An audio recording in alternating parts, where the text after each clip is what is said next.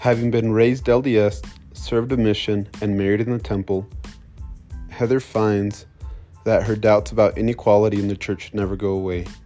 Nevertheless, she decides to remain faithful despite discovering the true history of polygamy and the church. This is her story.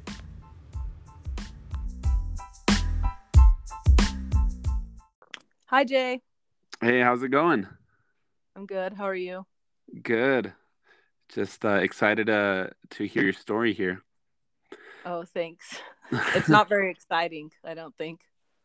No, I think it is. I think your story resonates probably most with just the majority of people attending or that listen to this podcast. I actually did a poll on your story.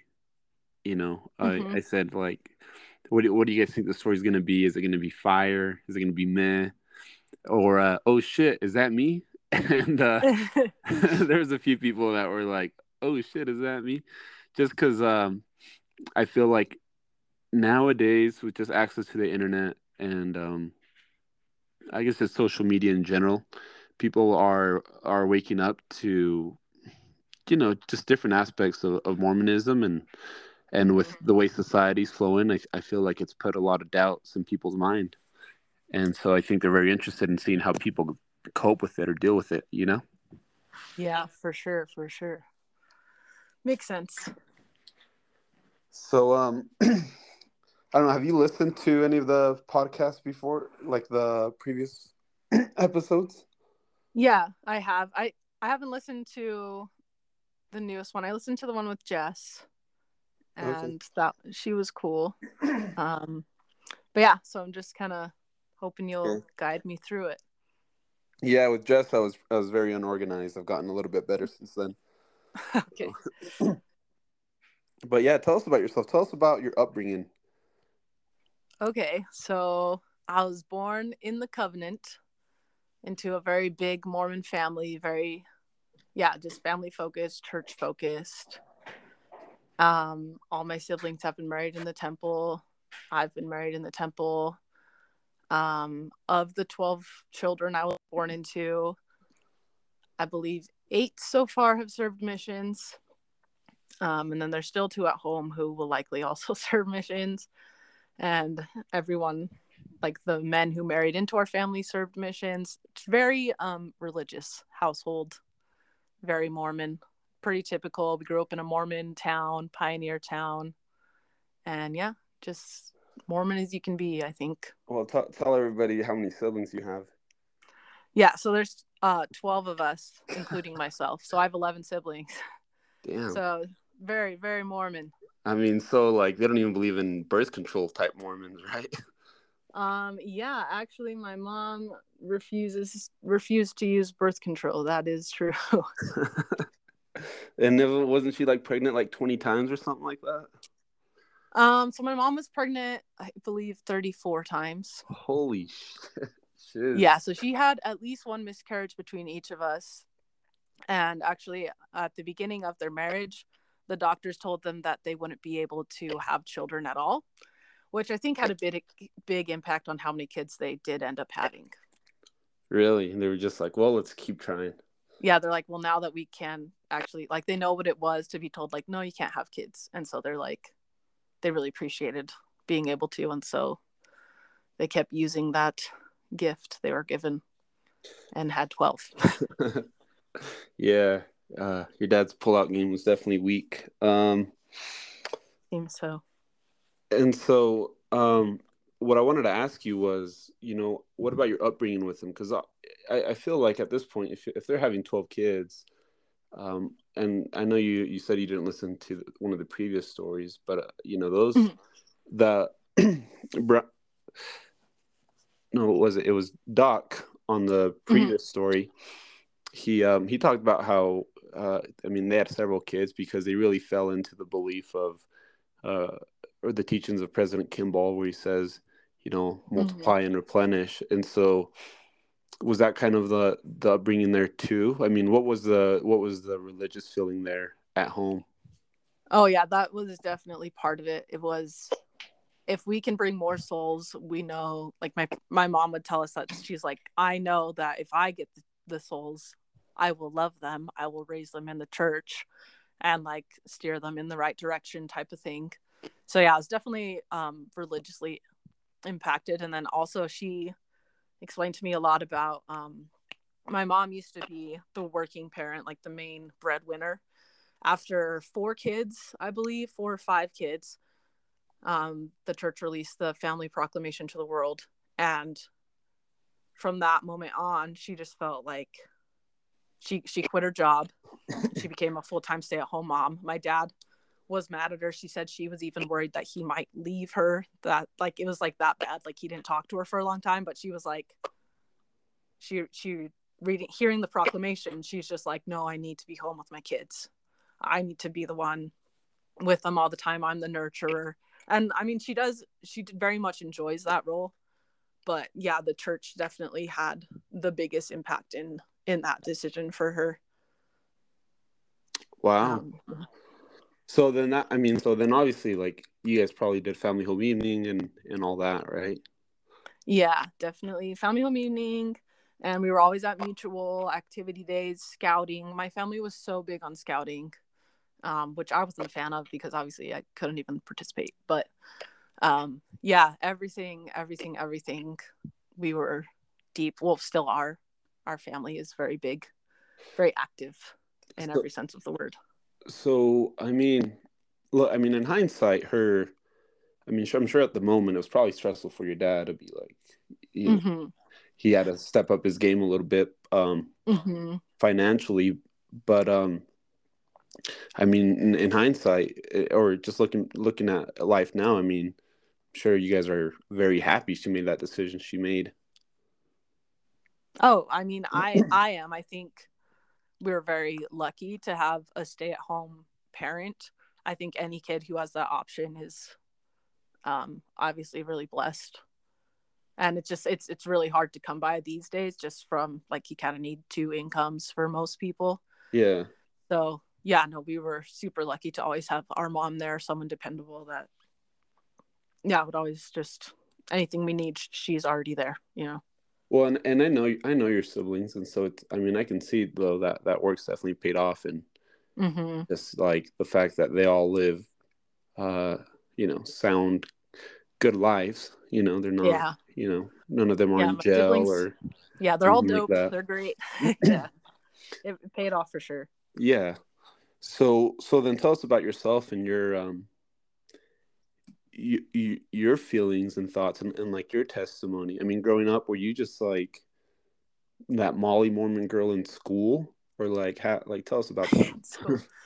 So I think like 80% of my high school was Mormon as well. So I wasn't the Molliest Mormon, but I mean, yeah, I was very devout Mormon. Like no one would question um, where I stood, my testimony, where I stood in the church or anything. In seminary, I talked a lot, but also I just talk a lot in all my classes. So people just, I don't know, just assume I'm very spiritual. But I've always had, like I said, I'm from a big family. I have 7 brothers in my family, Yeah. and I was born in the middle of 6 of my brothers. So from the time I was tiny, I remember seeing all around me the differences in the church between me and my brothers and the advantages that they got versus what I could do and how they could get like advancements and stuff. But I just kind of like go to church. They had like responsibilities type of thing. So from a young age, I was very aware that the church didn't value me as much as them. And so that was always in the back of my mind with the religion, like, Yeah. yes, I do enjoy lots of parts of the religion, but wow, it could really improve with how they treat me and like giving me equal opportunity and stuff like that. Yeah. So with that, what's interesting about that is I actually know a couple people who, I mean, they've gone on and they're married to mission presidents, people high up in the church, and they've always had a kind of that thought too, Mm-hmm. that they've expressed to me in the back of their mind. But also on the other side, there's been those that never. I mean, if they had that doubt, they'd go home and then their parent would explain to them, or somebody in the Mm-hmm. church would explain to them, well, men have their rules, we have Mm-hmm. ours. Did that? I mean, was that ever explained to you when you were younger, or did you have those doubts, or did you just not really tell anybody about that? No, so we definitely like discussed it in my family. But basically any excuse, like it was never good enough for me. Yeah. After seeing time after time, brother get the priesthood and gets all these responsibilities and scout camp and scouts and just all the resources of the church are more kind of focused on them, and they get their names read in sacrament meeting and stuff like that. Um, or they sit on the stand next to bishop because they're like his helper that day or whatever. And it's just Like nothing he's they said could really like get over that. It's like I see it and I've seen it so many times. Sorry, my voice is like really shaky. I'm not like crying. I think I'm just like nervous. But like you're good. it's like I've seen it so much. It's like no one is gonna tell me that my lived experience isn't actually how it is. It's like, Yeah. no, women and men are equal. It's like, no, I've seen it. I've seen it over and over and over again. So I did get lots. I've had so many of those talks of those like, yeah, but women can do this. And I'm like, I know, but it's not the same. And I don't want it to be like exactly the same, but it's not even equal, you know? Yeah. Anyway, sorry, just rambling. But no, but it's interesting because there's probably from the listeners, there's going to be a few that really vibe with that.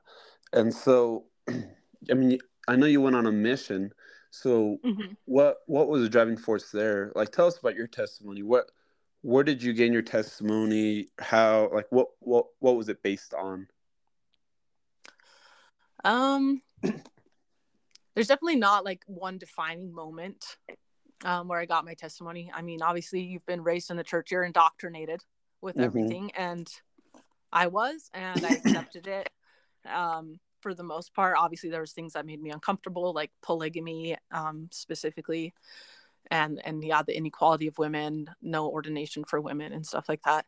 But yeah, just little by little, like saying prayers and um, feeling spiritual confirmations as I read the Book of Mormon, or finding something I lost because I prayed for it, type of thing.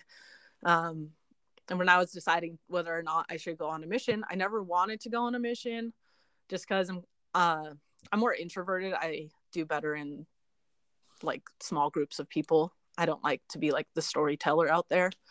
But I decided to go because President Nelson came and spoke to my stake when I was in high school. I think I was either sophomore or junior. And he said something, just like an offhand remark. He said this stake has a lot of missionaries out, because he saw like all the plaques in the ward buildings. And he's like, that's really good. And then he took a little break and he said, but we need more. And that went like right to my heart. And it was like one of those like burning feelings from the spirit. Yeah. And so, and I felt that, and I can't deny that I felt that. And I can say I do not regret going on a mission. It was awesome. I learned so much and I got to love so many people. Like, I don't know, it was definitely the right choice for me, I think, for sure. Yeah. And that's interesting. And um, you go on your mission, and at the time too, I want you to Mhm. kind of, because you got married pretty quick after your mission, didn't you? Yeah, I did. Like a month and a half or something. Yeah, you I really are got home Mormon. like, yeah, very, very like the most Mormon you could be. Yeah, I mean, in and of itself, that's a little bit of a fairy tale type, or at Uh-huh. least Mormon tale type story, Very right? stereotypical. Yeah, Yeah. tell us a little bit about that too. So I went to BYU after graduating high school. I wasn't old enough to go on a mission. So I was going to go to BYU for a year and then put in my papers. By the way, did that bug you too that women had to wait till they were 19 and boys could go when they were 18? Yeah, that still bugs me for sure, because it's like every, I mean, just in general, women tend to like be more mature. They mature a little quicker. So it doesn't Yeah. really make sense to me, but Well, also the whole like, I think they want to give the 21-year-old a shot.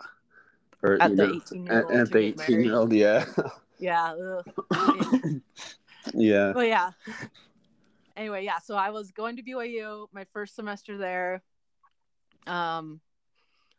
My apartment had to do FHE every Monday night with an apartment of boys because BYU makes you do that. Like they set you up with opposite gender apartments and make you do FHEs every week. But the apartment of boys had this guy, and I thought he was the cutest one out of all of them. And then I ended up marrying him. So he's like, it's like the most Mormon story ever, right? We went to BYU, we were FHG siblings, and then we went Sweet on home missions, Alabama. and then we came home and got married. Yeah, so it's Yeah. like I said, kind of a lame story, but it's Well, what it's it not is. lame. It What I is have. it's the ideal. It's the story Yeah, that I do. every Mormon girl dreams of when they're little. To go Yeah. off and especially now, right? You go on a mission. He's on a mission. You ride each other. You get home, and then you get Mm-hmm. married in the temple, and it's just like this fairy tale life, right? Yeah. Yeah. So I mean, that's and it honestly, it kind of has been for me, but I know it doesn't always work out that way. And I do think people should wait a little bit longer to get married. But yeah. I mean, mine's been great. So then, tell us about then your when you really began to like shift your views, or what began, because I mean it seems like from early on you kind of felt like it didn't all square in, Mm-hmm. um to your mind, but then what has been, because I've seen you write on Facebook, Instagram, your different views, but what was it that finally just like set in and you were like, you know what, maybe I gotta reanalyze this thing. Mm-hmm. Yeah, I can't say again that there was anything one specific thing. Just it's been collecting over the years, my whole life really. I can't remember a time when I wasn't like, polygamy, that's kind of sketch, like even when I was little, like that's something that stuck out like crazy, that I knew could not be from God. It made me feel so icky, right? And then yeah, it's like people say they have the shelf, you put your doubts on the shelf. And I had lots of questions that I put on the shelf, but also I would ask people about them every chance I got, like asking my mission president about polygamy, the seminary teachers about polygamy. I'm just using polygamy, but there's lots of other things Yeah. that I've had doubts about. But yeah, it just kind of built. And after my mission, I was like very Molly Mormon for a little bit, how you are, like reading the scriptures, being really careful about how you wear your garments and stuff. And then I got to a point where I just kind of gave myself permission to like relax. And This was after you're married though, right? after I was married, yeah, Yeah. because I got married, yeah, like a month and a half after I got home from my mission. Probably, I don't know, maybe a year or two into my marriage, just kind of as you grow older, you kind of want to figure out who you are and where you really stand. And it's kind of realizing that like people outside of the church are good people. The mission helped a lot with that too, to see like all these different kind of lifestyles and be like, these are great people. They don't have the church, but they're obviously guided to do the right, and they choose to do the right for no other reason than just to be good. And so just like seeing that you don't have to be all in the church to be Christ-like. And I don't know, it just built up over time really. And then I just started finding like-minded communities really online, helped a lot. There's like a Nuanced Mormon Women Facebook group that I'm part of, and that's amazing because women can just post how they felt. They post like articles they read, or things that happened in sacrament meeting, or little victories that they've had with the church and stuff. And then also listening to different Mormon women podcasts, like the Faithful Feminists, or At Last She Said It, the Year of Polygamy podcast.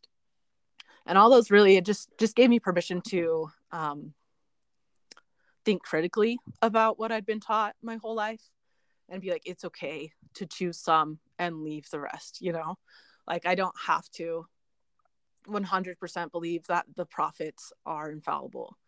I can see, like it shows in the Bible, that they do make mistakes. And so when they tell me to do something, maybe I shouldn't automatically do it, and instead pray about it and find out if that thing is right for me or not, type of thing. Instead of just like, oh, the prophet said I need to do this, I will try and do it. It's like, well, maybe I should see if that's right for me.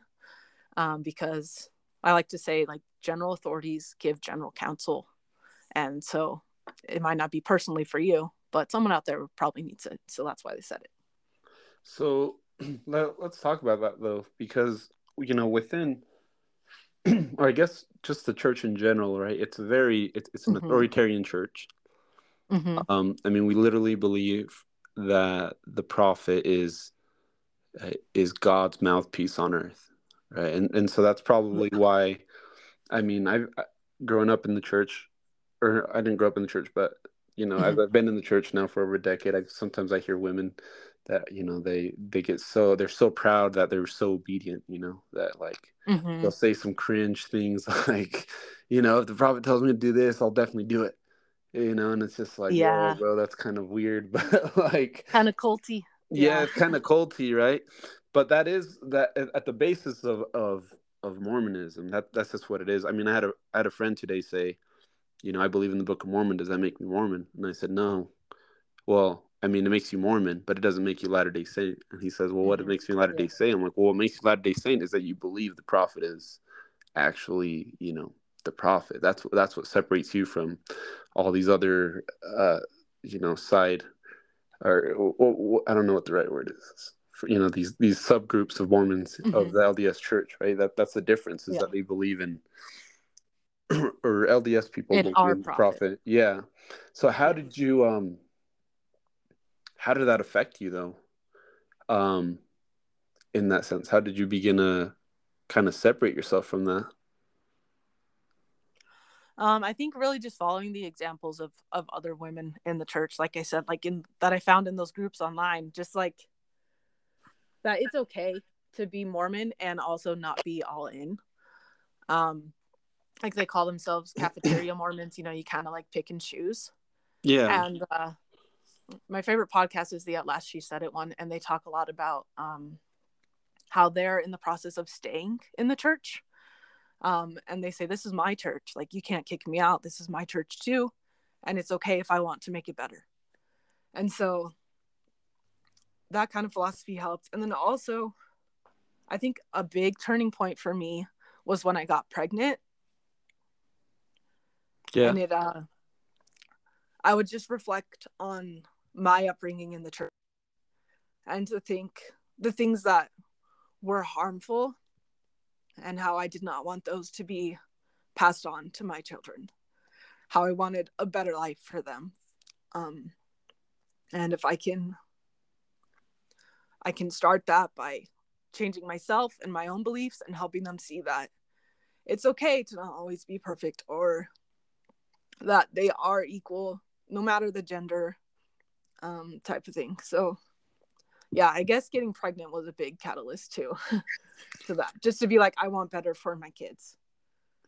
Well, then how'd your husband take this? I mean, is your husband also more nuanced, or is he still like super firm and he's kind of like, well, you just do your thing? And I mean, Yeah, I mean, how I don't speak for him, yeah, but we obviously, he knows where I stand and I know where he stands, and we respect each other, and it's like it's not gonna affect our relationship, type of thing. We go to church together, we have family prayers, and I've told him about things, and he's like, yeah, that's messed up, you're right. And like he's a very empathetic person. So yeah. it's been good. He's like the best human ever. But if you wanted to know like exactly how he felt, you probably have to ask him. I don't want to like say anything and then have Yeah. him be like, why did you say that? But yeah, he's been great. He's been supportive, and Well, he's a good guy. so when you say you bring things up to him, I mean, are you like bringing things up that are more like where do you find yourself right now? Are you still heading in a way like where your heart's kind of leaving the church, or like the typical Mormon belief system, or like Mhm. how's that working out? So one thing that helps me is to see the church as a church. we're a very high demand religion. But I like to think of like, I know it's just like cringy, but like I think of people who like go to church in like movies and on TV shows, and it does not dominate their life, you know? Like they go on Sundays and they learn about Jesus and they're like, and they're obviously faithful, they pray and stuff, but like it's not telling them what clothes to wear or you know, type of thing, like that they can't swear or they can't eat certain foods, you know.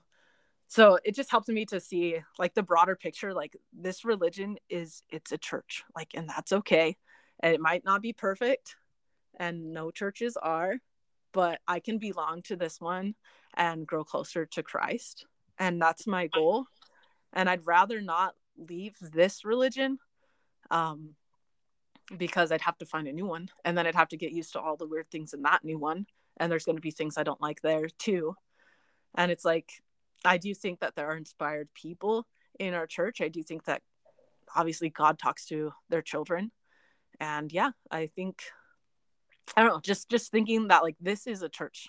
Some people just have normal church lives where they just like go to church but don't let it dominate everything about their life. And then being like, I could be one of those people, just in a very high demand one. So you're like you separated apart the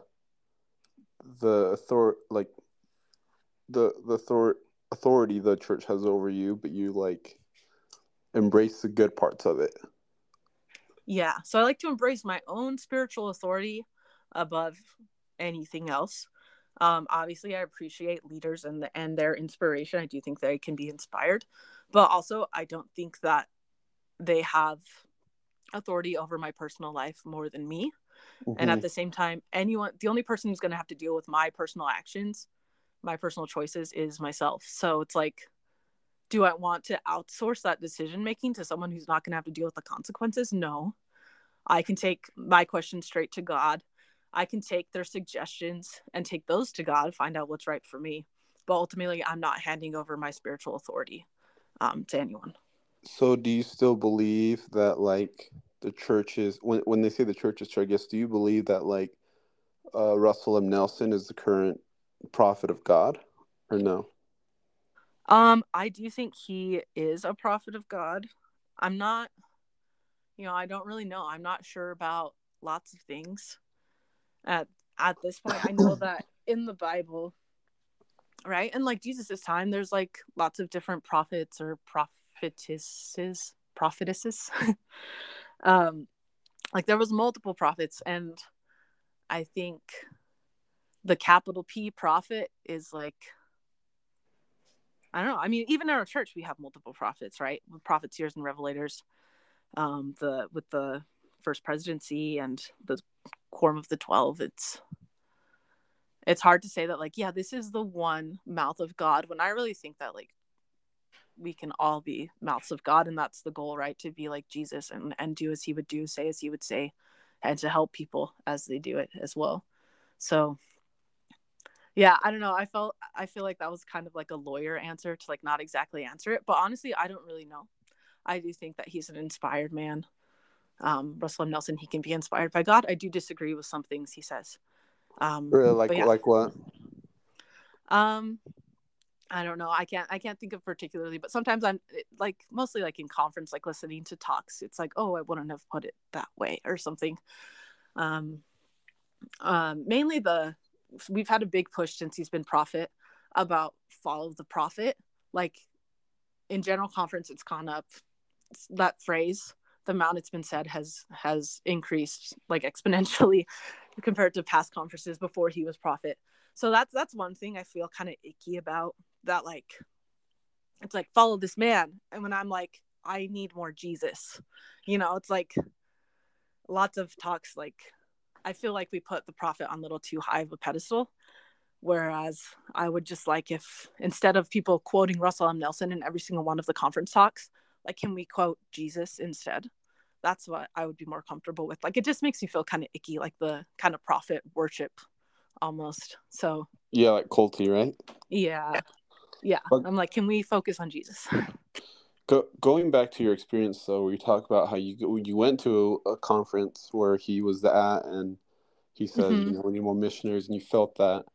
Mhm. that that feeling in your heart. Mhm. How do you interpret that now? Because I'm sure at the moment you probably felt like this dude is God's mouthpiece on earth, right? Like I felt that. And I don't know if that's true. Mhm. But now, how has your view on that incident changed? So I still see that experience as worthwhile, obviously. Like I said, I felt a personal uh I felt personal inspiration that I should go on a mission. It's something that I had been praying about prior to the conference, right? It wasn't like Russell M. Nelson was suggesting to me to go on a mission. It was I was like, maybe I should go on a mission. I might go on a mission. Kind of think about going on a mission. And he's like, we need more missionaries. And I'm like, oh. And I felt that, like those words. I think that answers from God can come from multiple sources, and one of those sources is other people. So yeah, I definitely believe that was the right decision for me, and that God was helping me along with that decision through Russell M. Nelson. So how do you, excuse me, how do you like? I'm trying to think of the right word here. Like,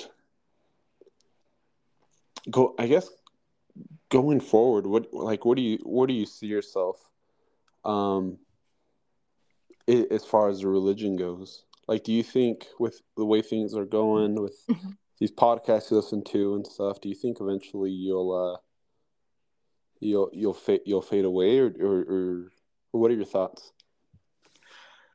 um,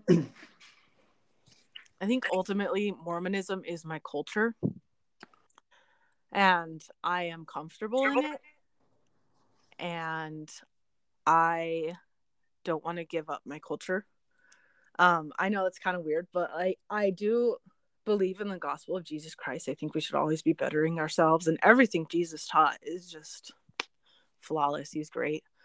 But yeah, I think I found that for me personally, I need an institution, I need a church, I need a community in order to continue drawing nearer to Christ, and just there's just those like constant reminders to be more like Him, or that maybe I should help people more. I need an institution, and I've been given an institution since birth, and it's one that I'm comfortable in. That I know the vernacular, I know the traditions, I know that someday my husband will be on like a church basketball team, and I would like to go to those games. I know that my kids will have youth activities, and that they'll have these leaders that care for them so much, and that's where I see myself in the future. Um, I plan on staying, and I plan on being vocal about things I don't agree with, because obviously this church is still in the process of restoration, as I believe Nelson himself said. So more people need to be open to change, and we need to see that we can change for the better and we can be better. And I'd like to help that along, especially since I only have one child now, but for my children, I want it to be better for them, and I can't really help it if I leave. If I leave, nothing's going to change. I'll be another number that they kind of brush under the rug, another person who left. But if I stay, then I can be like, look, I care about this church just like you guys, which I do. I care about the institution. It's my culture. I love the people. I need the community. I like most of the teachings. And I do think it's ultimately good for my children and my family. And so I plan on staying. I will stay.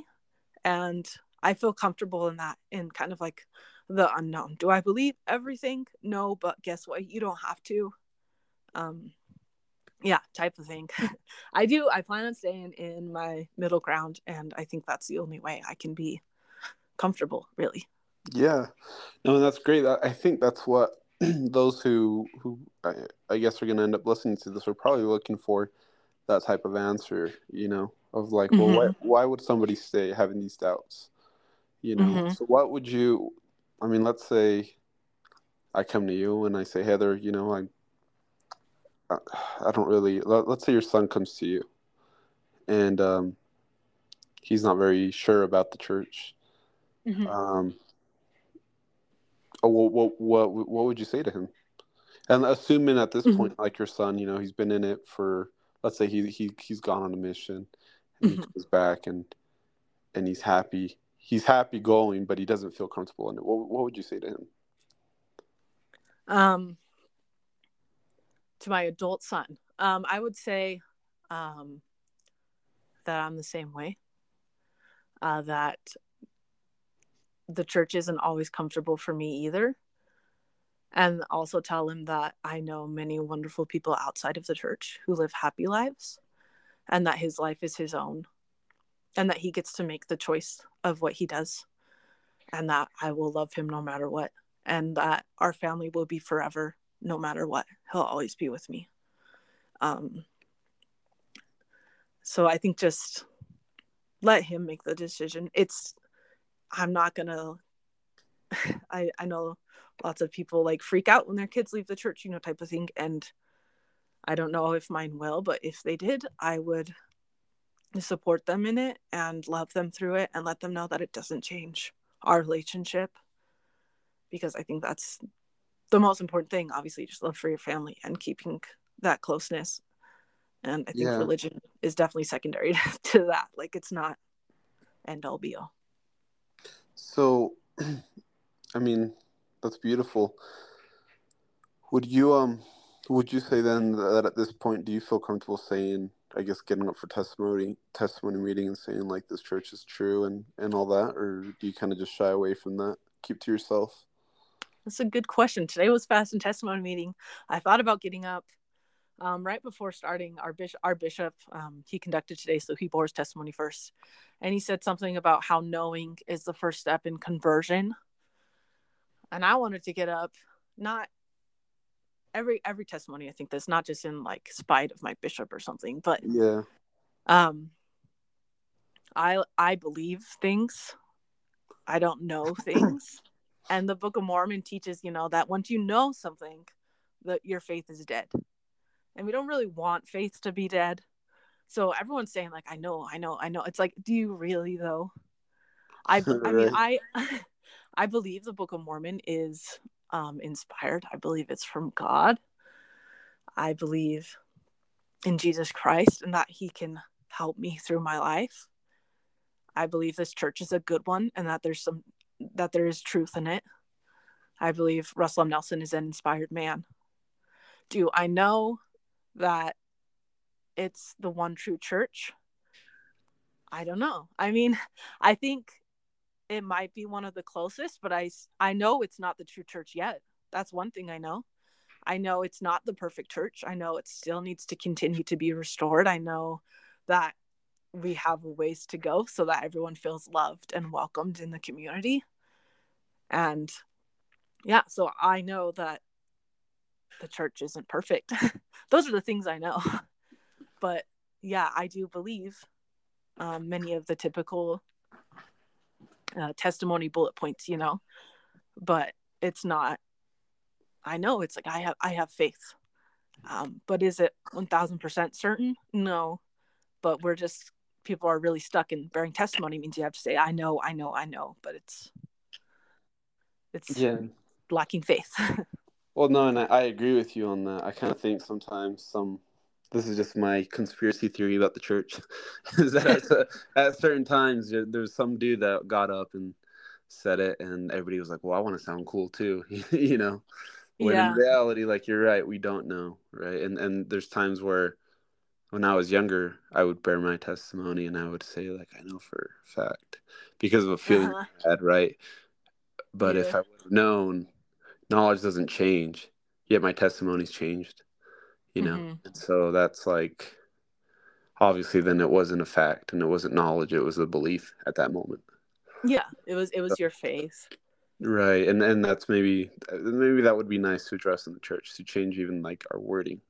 Say, I believe it based off what I feel. Based off the happiness it brings me. That's a completely different thing than just saying, yeah, I know Joseph Smith was a prophet. Yeah. Without even then like it'd be like, this is the one right way. This is fact for everyone. Like, I don't think that way. Yeah. Well, and I think that goes into our like the whole topic of the podcast is to show more of a nuanced way of looking at things. It's not black and white. Mm-hmm. Even though, I mean, right after our missions, it may seem black and white. In our missions, black and white, but it's Uh-huh. really just, I mean, we're just here. We're all humans. We're all having Mm-hmm. experiences and trying to figure out the best way to get along, right? Exactly. And yeah, just holding grace for other people, and that they can leave if that's what's best for them. They can stay if they want to help change, or they can stay if they love being as Mormon as can be. And that's fine. You can still love people. So what caution would you give to anybody that's I guess in a situation like yours, like what things would you caution them of?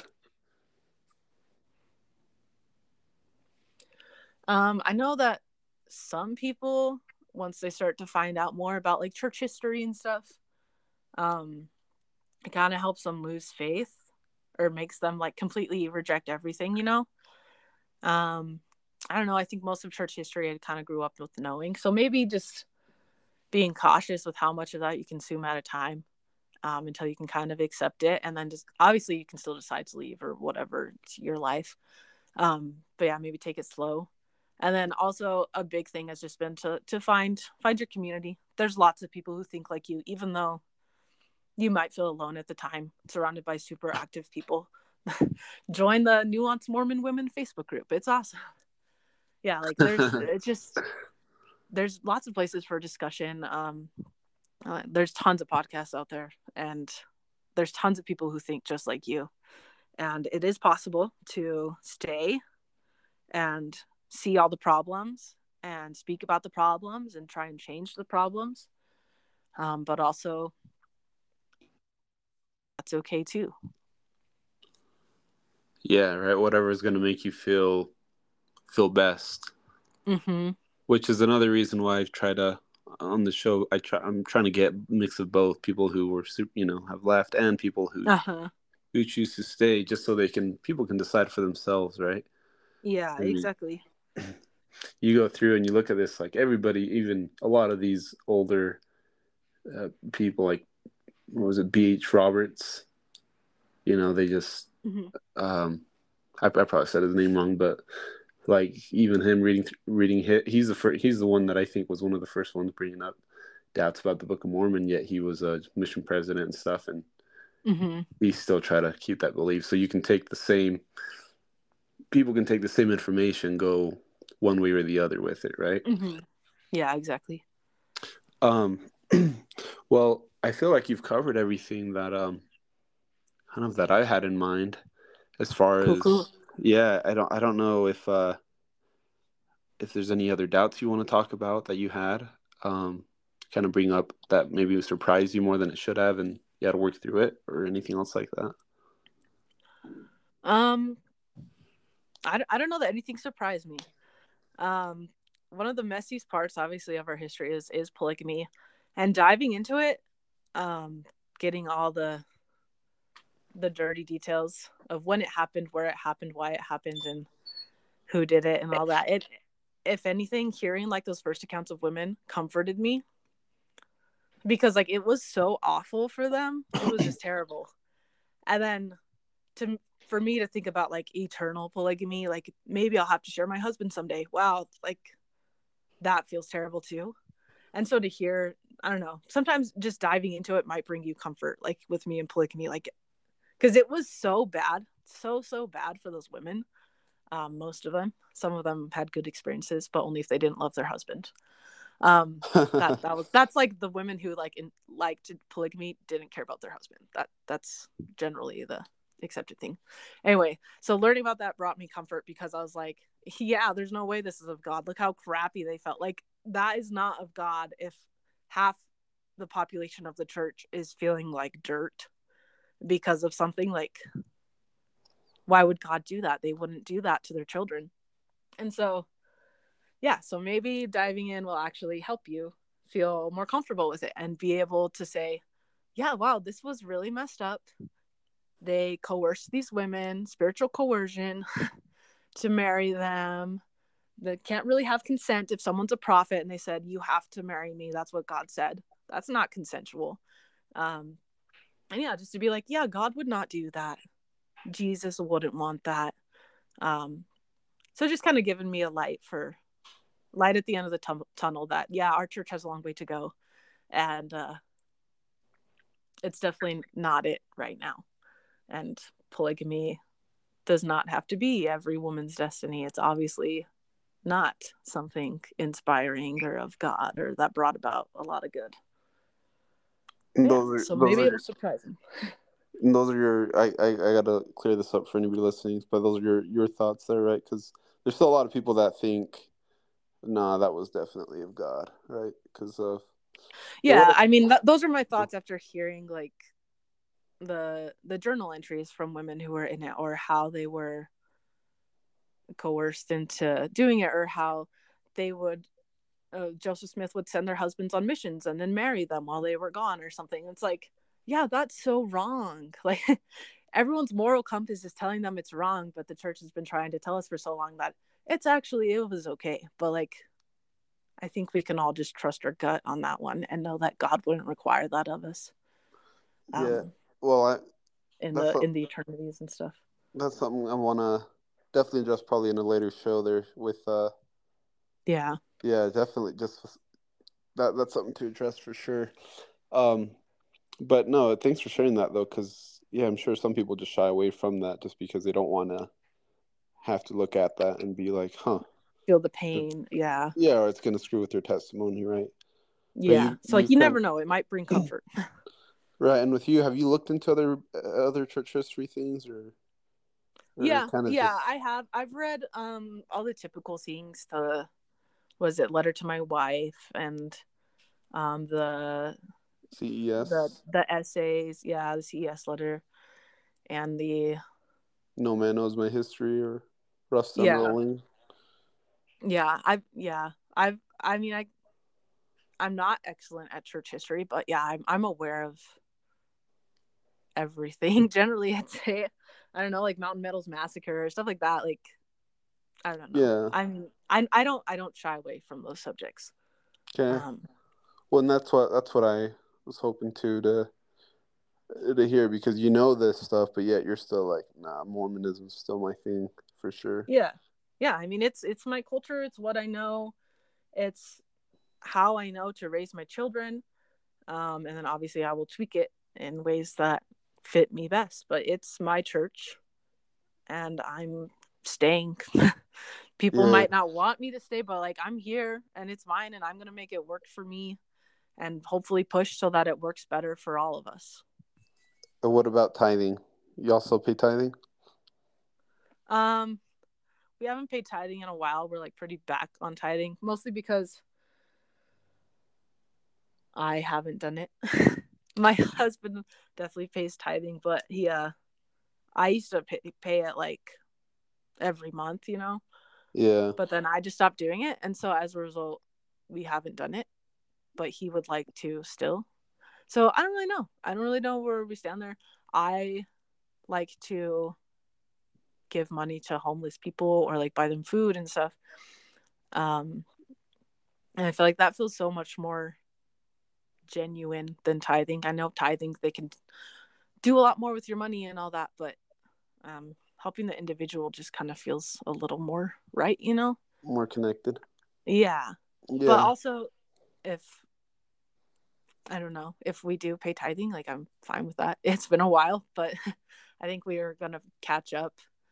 I may start just donating my portion of income to like local charities and stuff. That's one thing I haven't completely decided about yet. I know the church has they have so much money now that they can live off the interest and keep doing exactly what they're doing forever, right? So it's like they don't need my money, but lots of people could use it. And so I don't know. I don't know where I stand on tithing. Thanks for asking. Well, we all figured out bit by bit. I just was curious about that from so I'm not a big fan, but if it weren't for my husband and obviously my family, then I don't know that I would pay any to the church. Likely not. But yeah, but we're a family unit, and if that's obviously something that's important to him, then yeah, I'm not going to be like, no, that's not. Yeah. So So that's awesome too, that you're also supportive of him, even though you're not as like Molly as him, right? But you're still very active and everything else. yeah, Yeah. yeah, it's like if I want him to understand my journey, then I have to understand his, and we're at different stages, and he might at some point become more nuanced, but also he might not, and either way, Yeah. it's fine. I love him, and this is I what I mean, want. it could even flip. You might become nuanced for a bit, and you might become more hardcore at certain Yeah, times. exactly. Yeah, So, so it's not like a big deal for me, those differences. but no, that's awesome, Heather, and I appreciate you sharing your story. I know for sure it's going to help some people as they kind of try to navigate their own thing and be like, well, should I just quit going all together? Should I not? And that's Yeah. something that a lot of people, I feel like I said at the beginning, because of social media and kind of just political view, just everything Hmm. going on. Uh, Hmm. I feel like people are getting confused on like what they should do. Yeah. Should I just quit as soon as I have a question Hmm. or whatnot? Yeah. My hope is that people decide to stay and help it be better. Obviously, some people are they can't stay. It's too hurtful for them. They can't stay. It's a harmful place to be, and I understand that too. But those of us who have the choice, I'd appreciate you guys staying, so we can help change the church for our kids, please, for my babies. For your Um, future babies. but yeah, I appreciate anyone, and obviously it's your life. You can do what you want. Yeah. Well, thanks, Heather. I appreciate your time here. I'm gonna end the podcast here, and I'll Sounds wrap it good. up. It's gonna be on Spotify and Apple, so Awesome. you can go back and listen to it. So, anyways, hope you Okay. have a great evening, Heather. You too. Thanks, Okay, Jay. bye. Bye.